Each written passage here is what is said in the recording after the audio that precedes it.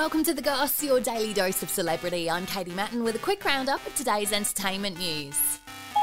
It's Thursday, the 21st of April, 2022. The Goss. The Goss. The Goss. The Goss. The Goss. The Goss. Unflattering pictures of Kim Kardashian have been released with an artist sketching her, sisters Khloe and Kylie, and mum Kris Jenner in court. I was so freaked out. The family are being sued by brother Rob Kardashian's ex-girlfriend Blac Chyna for over $100 million in damages. No one could ever call me a gold digger.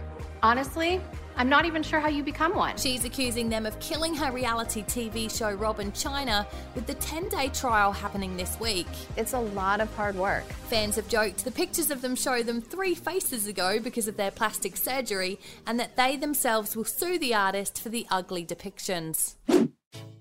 There are concerns for Jessica Simpson after she posted a sponsored social media video where she'd seen fidgety and slurring her words. I had started a spiral and I couldn't catch up with myself. Many of her 5 million Instagram followers have commented after she claimed she was no longer drinking. All the fear and the struggles that I did face and how I came through on the other side. She's been open about her battle with alcohol, being called out for appearing on The Ellen Show drunk. I always had a glitter cup and it was always filled to the rim with alcohol. She recently regained full control of her company, the Jessica Simpson collection, after selling part of it off for $117 million back in 2015. And it really is teamwork and just love and passion.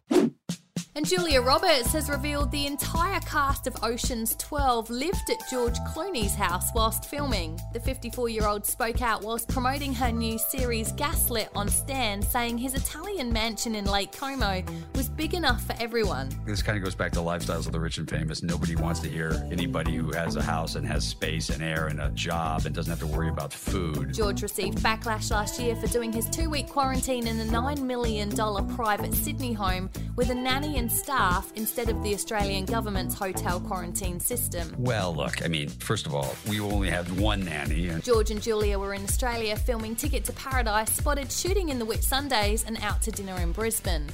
Follow us, like, rate and subscribe wherever you get your podcasts, and that's The Goss for today. See you again tomorrow.